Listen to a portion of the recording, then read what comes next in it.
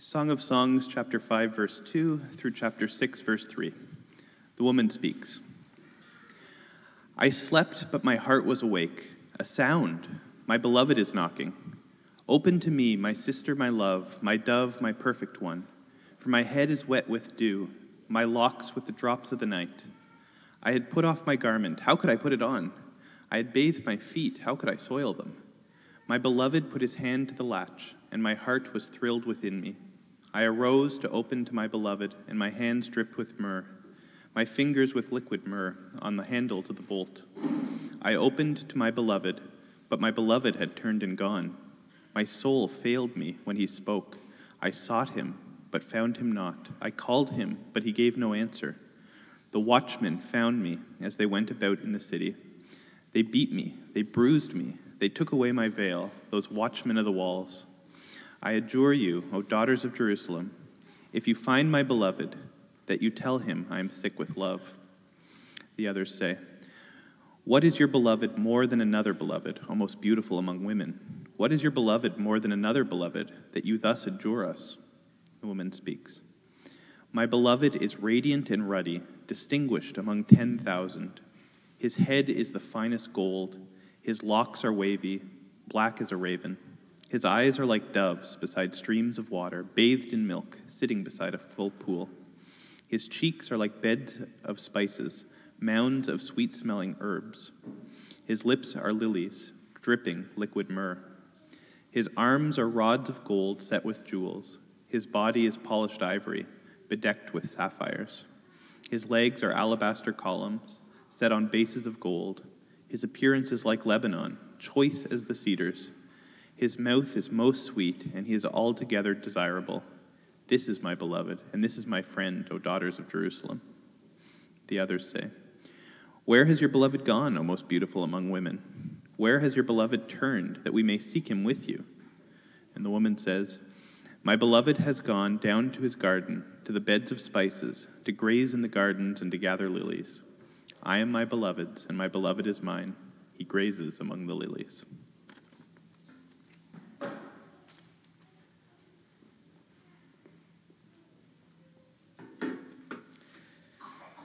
If any of you who are married have been listening to this Song of Songs series and have not been able to relate to these two sweet little lovebirds, this is your chapter, okay? Because there's finally some conflict. There's finally some reality breaking into the relationship. The man's knocking at her door. She's just not in the mood. Not tonight, dear. And the next thing you know, everybody's feelings are hurt. Everybody's feeling abandoned. Now, all human relationships are going to experience conflict in some sort, and usually it's the more intimate the relationship, the more quickly conflict is going to happen. So go ask any married couple about their honeymoon. Honeymoons, they are a great time if you want to have a fight or a conflict with your spouse to start crying in front of each other for the first time. That's whenever that stuff often happens. See, in those moments, it's when all of our lofty expectations for one another just start crumbling to the ground. And you realize, oh no, this person's a human. Now, before we dive into what this text has to tell us, I want to say something about the way that this text expresses itself. See, it comes to us in a dream sequence. We've seen this already in the book of Songs. It's a poetic dream. Look at verse 2, or the first verse there. She says, I slept, but my heart was awake. And that's why everything that happens in this text is so dreamlike. It's a little bit real. It's a little bit surreal. For example, her husband is standing outside of the house knocking. Like, if it's her husband, why can't he just walk in? Well, it's his house. Well, it's a dream. And then there's the business of her going out in the city at night to find him. Maybe you've read through Song of Songs and you'd be like, what in the world is going on with this woman getting beat up by the town guards? See, in reality, that would be an extremely traumatizing event for somebody to experience. But she's barely fazed. She gets bruised, but then what does she do? She's just like, somebody help me find my lover. See, it's strange. It's not quite reality. Reality's bent. It's because it's all a dream. And then at the end, the lover just somehow magically appears. So that's how we're viewing today's text. It's dreamlike, but that doesn't mean it's meaningless. This is still well-crafted love poetry. There is some truth in these words that the Lord is expressing to us. Now, we're going to meander through the story to get to that truth, but here it is. Here's what we're ultimately going to see. We need two things for relationships to work. We need to be loved by another person, but that's not really a relationship, that's still one-sided. The other part is we need to love another person, to be loved and to loved. And this will lead us to conflict in all relationships ultimately, especially in marriage. Because as for the first one, nobody can ever love us enough to satisfy us. And this messes up the second one because then we try and fill in that gap of love that we have by spending our own love energy that we're supposed to spend on other people. Dishes get left in the sink. Work intrudes into the home. And look, it's not enough for me to just simply stand up here and say, stop being selfish. Like we are selfish people, yes. But also, and more importantly, is we're malnourished people. Our hunger for love is eating away at us. Doesn't matter if you're single or married. See, we just don't have the energy in and of ourselves to go off and love other people and make sure that we're loved ourselves sufficiently. But the Bible offers us a solution, and we'll see it in this text. See, God himself is our ultimate source of love. Only he can nourish us. In a sense, he's our ultimate lover. And that's why we see in Scripture things like he is our bridegroom and we are his bride. And that's ultimately where we're heading with today's sermon. And we're going to take it in two parts. Love lost and love found. Part one, love lost. We're not going to spend a ton of time here because the second part has a lot more that we need to work through. But here in this text, love is lost when, we're given an instance, where the lover's desires for sexual experience are misaligned. Look at verse 2. He's knocking on the door. Now, it's a dream, but it's pretty clear what's going on. He then starts crooning. Look at his words. He's saying to her, my love, my dove, my perfect one. This might sound familiar to some of you wives. Now, I missed this the first time I read through, but did you catch how he tries to get her to open up? He says that his head is wet with dew, with the drops of the night. See, he's painting this picture. Like, in this dream, he's been out all night working to try and find his way to her. So he deserves this visit. His hair is all wet. Like he just needs to come home. She should take pity on him and let him in. See, he wants her to think that he deserves it. He's come a long way for it. He's outside in the dark. How does she respond to his request? Well, she's hesitant, isn't she? Not tonight. Look at verse 3. She's already gotten ready for bed. These are the excuses. Then she doesn't want to dirty her feet by walking to the door. She doesn't want to open up. She wants to sleep. So she hesitates. Hence the conflict in the text, these two desires. Verse 4, he gives one last effort. He's trying to wiggle the door handle, but no response. All the while, unbeknownst to him, she is being wooed by him. She's feeling pursued by him, and that is then increasing her desire. Her hands are dripping with myrrh. That's a sweet-smelling perfume of the ancient world. She's wanting to be attractive to him. But by the time that she opens up the door, he's gone. The dude's given up. And now both of them are sexually frustrated and feeling abandoned. They lost the love that they wanted to make. And the lovers are now separated, and each of them are going out into that dark night alone. Now, before we continue with this drama that may be all too familiar to some of us married couples, I wanted to say a couple things about this notion that we see here in the text of her desire and just the ways that things have kind of messed up. First, This little story is evidence that following all the rules before you get married doesn't guarantee you a conflict-free marriage. Like, virgins still get married and there's still problems. The second thing I wanted to say, though, is this. It's really interesting. If you're a Christian or not, this text should really make you pause and just kind of reconsider your notion of the Bible. Because the focus in the text on the woman's desire is revolutionary.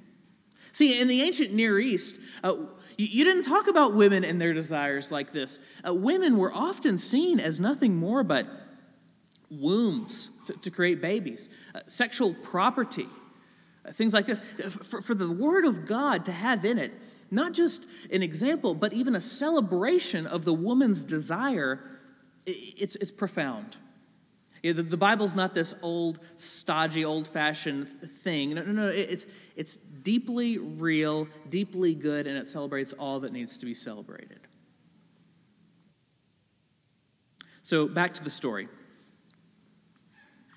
Now she's out in the cold herself, and she's searching for her lost lover, and this is where things get interesting.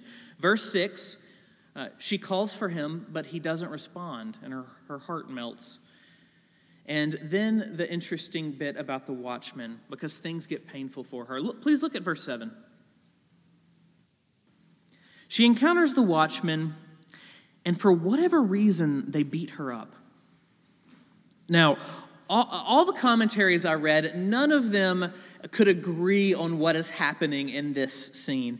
So here's my interpretation to add to the pile. This woman has swapped places with the man, so to speak. Now it's her outside wandering the streets at night. Now it's her outside knocking and trying to get his attention, and it's not so fun. In fact, her rejection of him, it feels like getting beat up. Now, if we translate this out of that poetic dreamscape into real life, she's starting to give him some signals to let him know that she's in the mood now, or like she's trying to invite him, but he is already rolled over in bed. He's staring at his phone. He's got his earphones in. He's gone. She can't reach him. So this leads to her pleading for help in the next verses. She adjures the daughters of Jerusalem again. You know, all these other times she's adjured the daughters of Jerusalem, she's like, hey, y'all don't awaken love yet. You know, she's always telling them what to do, but now she's actually crying out for her help. This is interesting. She needs their help. Look at verse 8. She asked them to help find her man. And what? Well, look at specifically what she asked them to do. Tell him that she is sick with love. She's sick with love. She wants him to pity her now. She's sick. This is love lost. This is what happens all the time, not just in marriage, but anytime we don't get what we want from a relationship. And it's sly. We do it nonstop. But we always try to play the victim, to manipulate other people into just giving in to what we want. Now, I want to be clear. Christianity, it says that we have problems and that we should reach out to the other ones near us. And man, husbands and wives, that's a great place to reach out for help always. Nonetheless, we will try to manipulate any relationship we can. Be wary of the sin in your hearts. Back in chapter 2, she said she wanted some raisin cakes because she wanted to be refreshed. But here, she just wants what she wants. And same with him. He's trying to use her. She's trying to use him. Both of them are wanting sexual pleasure for themselves. It's not a shared act. It's not a mutual giving up and devotion and love. They are looking at one another as if they are merely means to an end. That's why there's conflict. And so what's going on here? It's this. It's self-focused love doesn't work. Self-focused love doesn't work.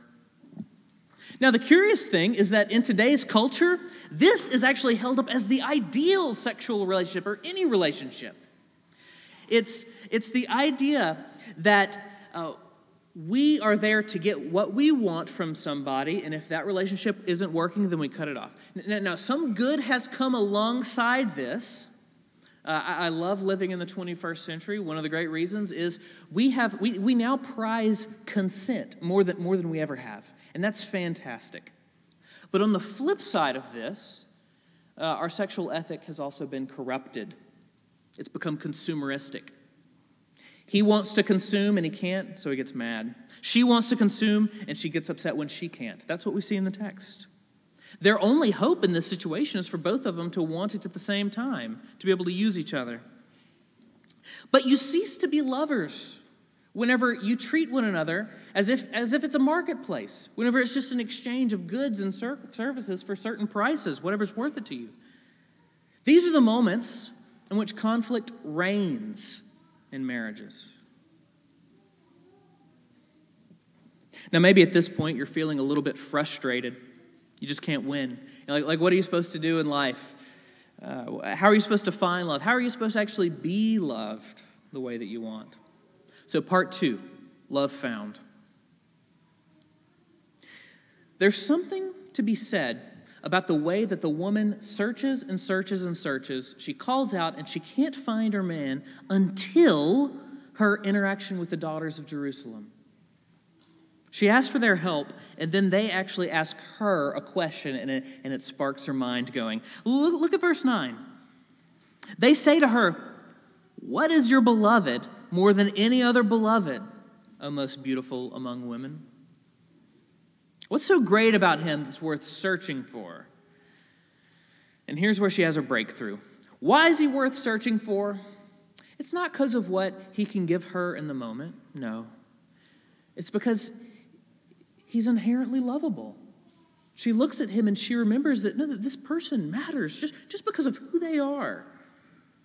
She takes her gaze off of herself and she looks at him, and it's not in a hungry sort of way. It's in an adoring way. That she then burst out into song. And look, this is her longest song of praise in the book. This is whenever she gets the most time on the air, and she's just praising this man. Verse 10. What does she say? She says, he's one of a kind. From the top of his head to the bottom of his feet. Nobody like him. Look at verse 11. Nice hair. That's okay. Verse 12. Pretty eyes. Ladies, please don't hold us by this standard. Verse 13, pretty good-looking face, good lips. Verse 14, his body is like ivory covered in sapphires, clearly a man with freckles. These are the outward things that she sees. These are the things that she looks at this man and she's like, oh, all these daughters of Jerusalem, they'll be able to pick this guy out of a crowd. Just go look for the most beautiful, handsomest man. That's my man. Now let's be clear. She's seeing him with lover's eyes. Other people may think he's handsome, but she really is going overboard with her praise. In fact, it actually borders on worship, if you pay attention.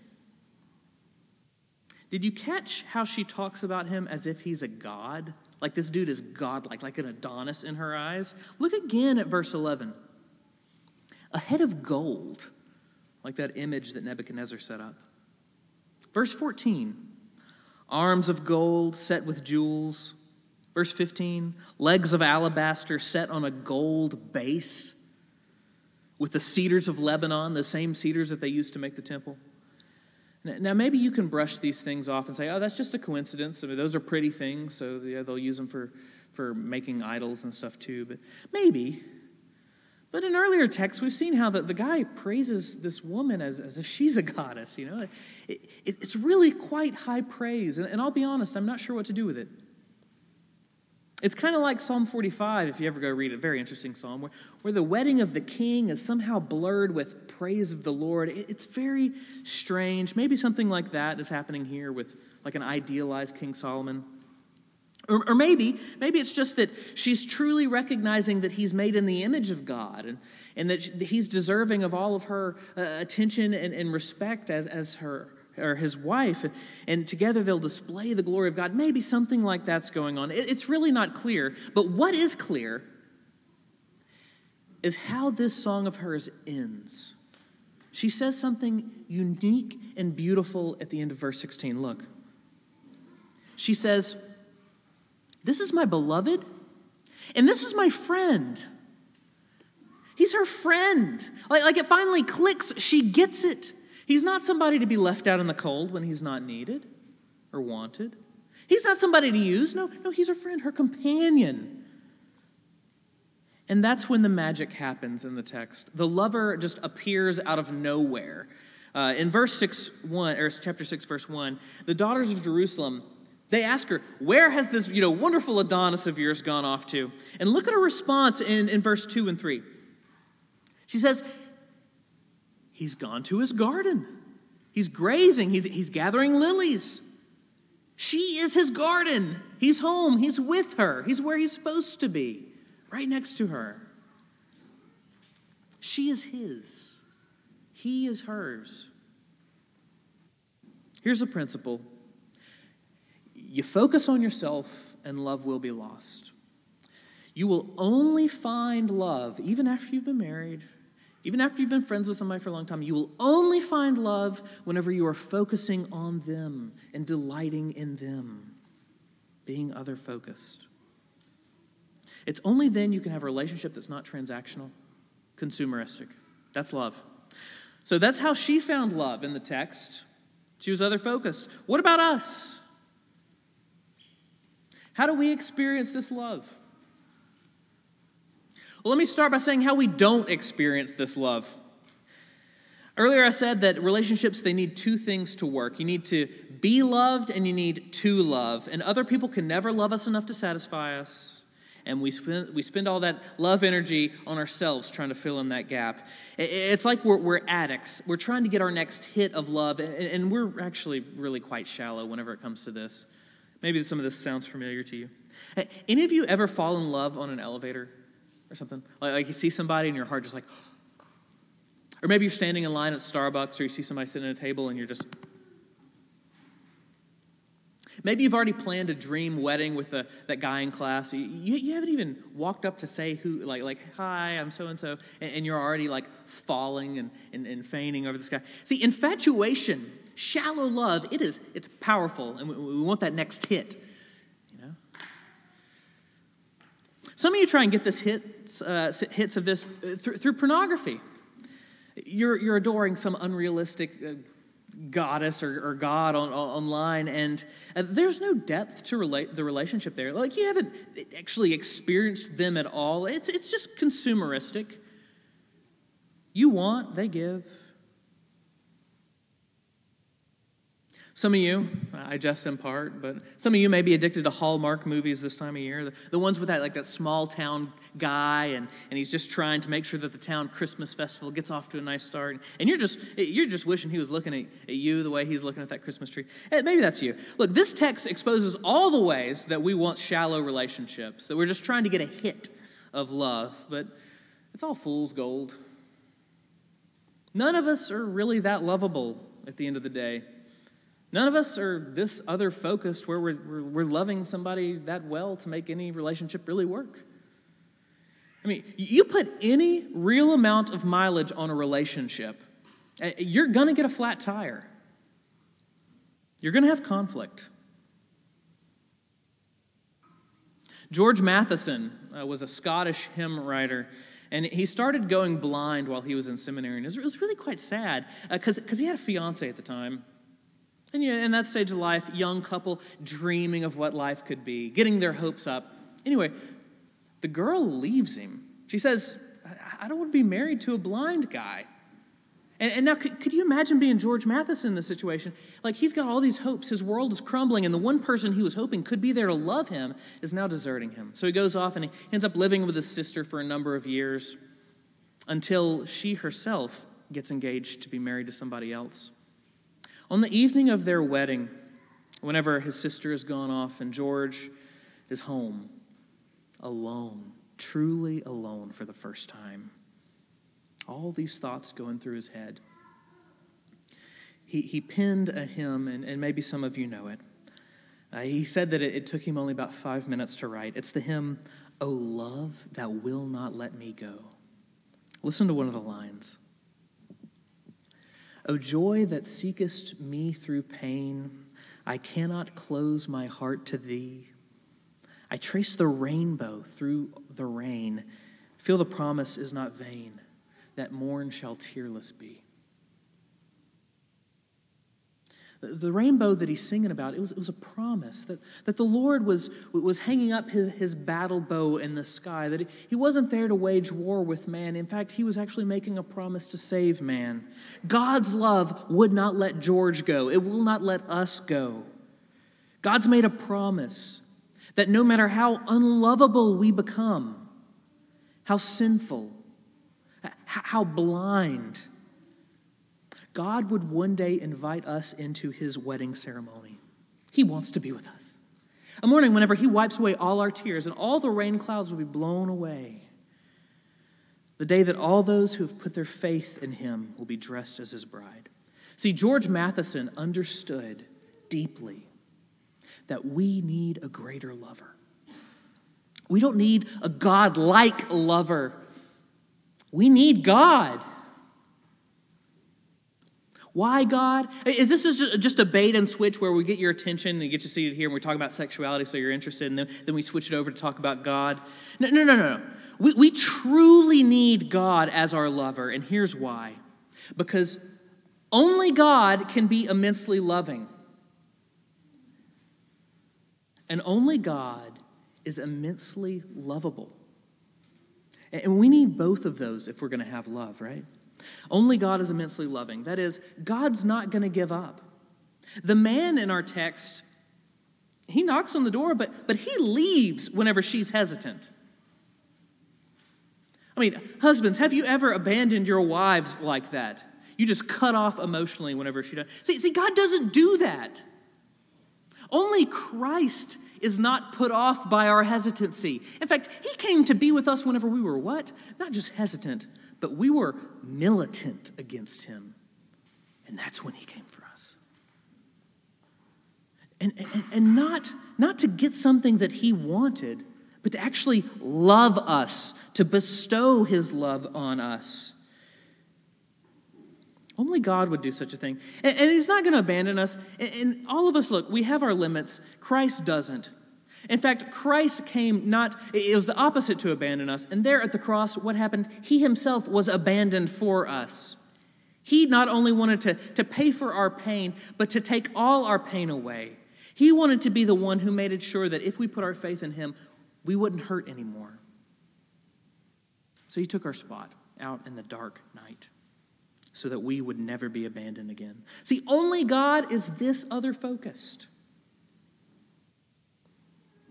You want to be loved? Only God can truly love you. Only God is immensely lovable. So you put mileage on your relationships with one another, you're going to get conflict, you're going to get flat tires, you're going to get sin. But God himself has actually invited you to spend eternity with him. Now, Christians, whenever they often think of spending eternity with God, we actually get a little terrified because we're like, oh no, like, what if that's boring? You know, like, oh, what if that's hard? But no, like, God has invited you to test him for eternity in a sense, to put mile after mile on that relationship. And here's what you're going to find. You're going to find that he's increasingly delightful, increasingly lovely. He's immensely lovely. You're going to love him forever. I said this all wasn't a bait and switch. The answer isn't that like you need Jesus to be your boyfriend. It's bigger than that. What's really going on is this. See, you and me, we're only going to be able to love other people whenever we've experienced love ourselves, and we can only get love from God. We can only love others to the degree that we have experienced God's love. So if you know that you're loved eternally, it's not going to be that big of a deal whenever you don't get what you want in the moment. See, you are loved even whenever she ignores your knocks at the door. You are loved and not abandoned even whenever he gets upset and shuts down. If you find yourself constantly disappointed in your relationships, it may be that you really don't know the love of God. But when you do begin to spend time with Jesus, and all of his beauty, from the crown of thorns on his head to the holes in those perfect hands of his, you're going to be a little bit less desperate to be loved by the people around you. you're going to start getting filled up with his love. Jesus don't want to be your boyfriend. No, Jesus wants to love you so much that you can go off and marry somebody just as wretched as you are. That you can go off and you can love your neighbors or your siblings. So, find your love in God and go put some mileage on your relationships. Let's pray. Lord, you have loved us. Help our selfish hearts to respond in thankfulness. You're going to give us countless opportunities this week to feel the lack of love in our relationships. Lord, please use those moments to turn our hearts to you, to delight in you, to find our comfort and our love truly in you until you come for your bride again. Amen.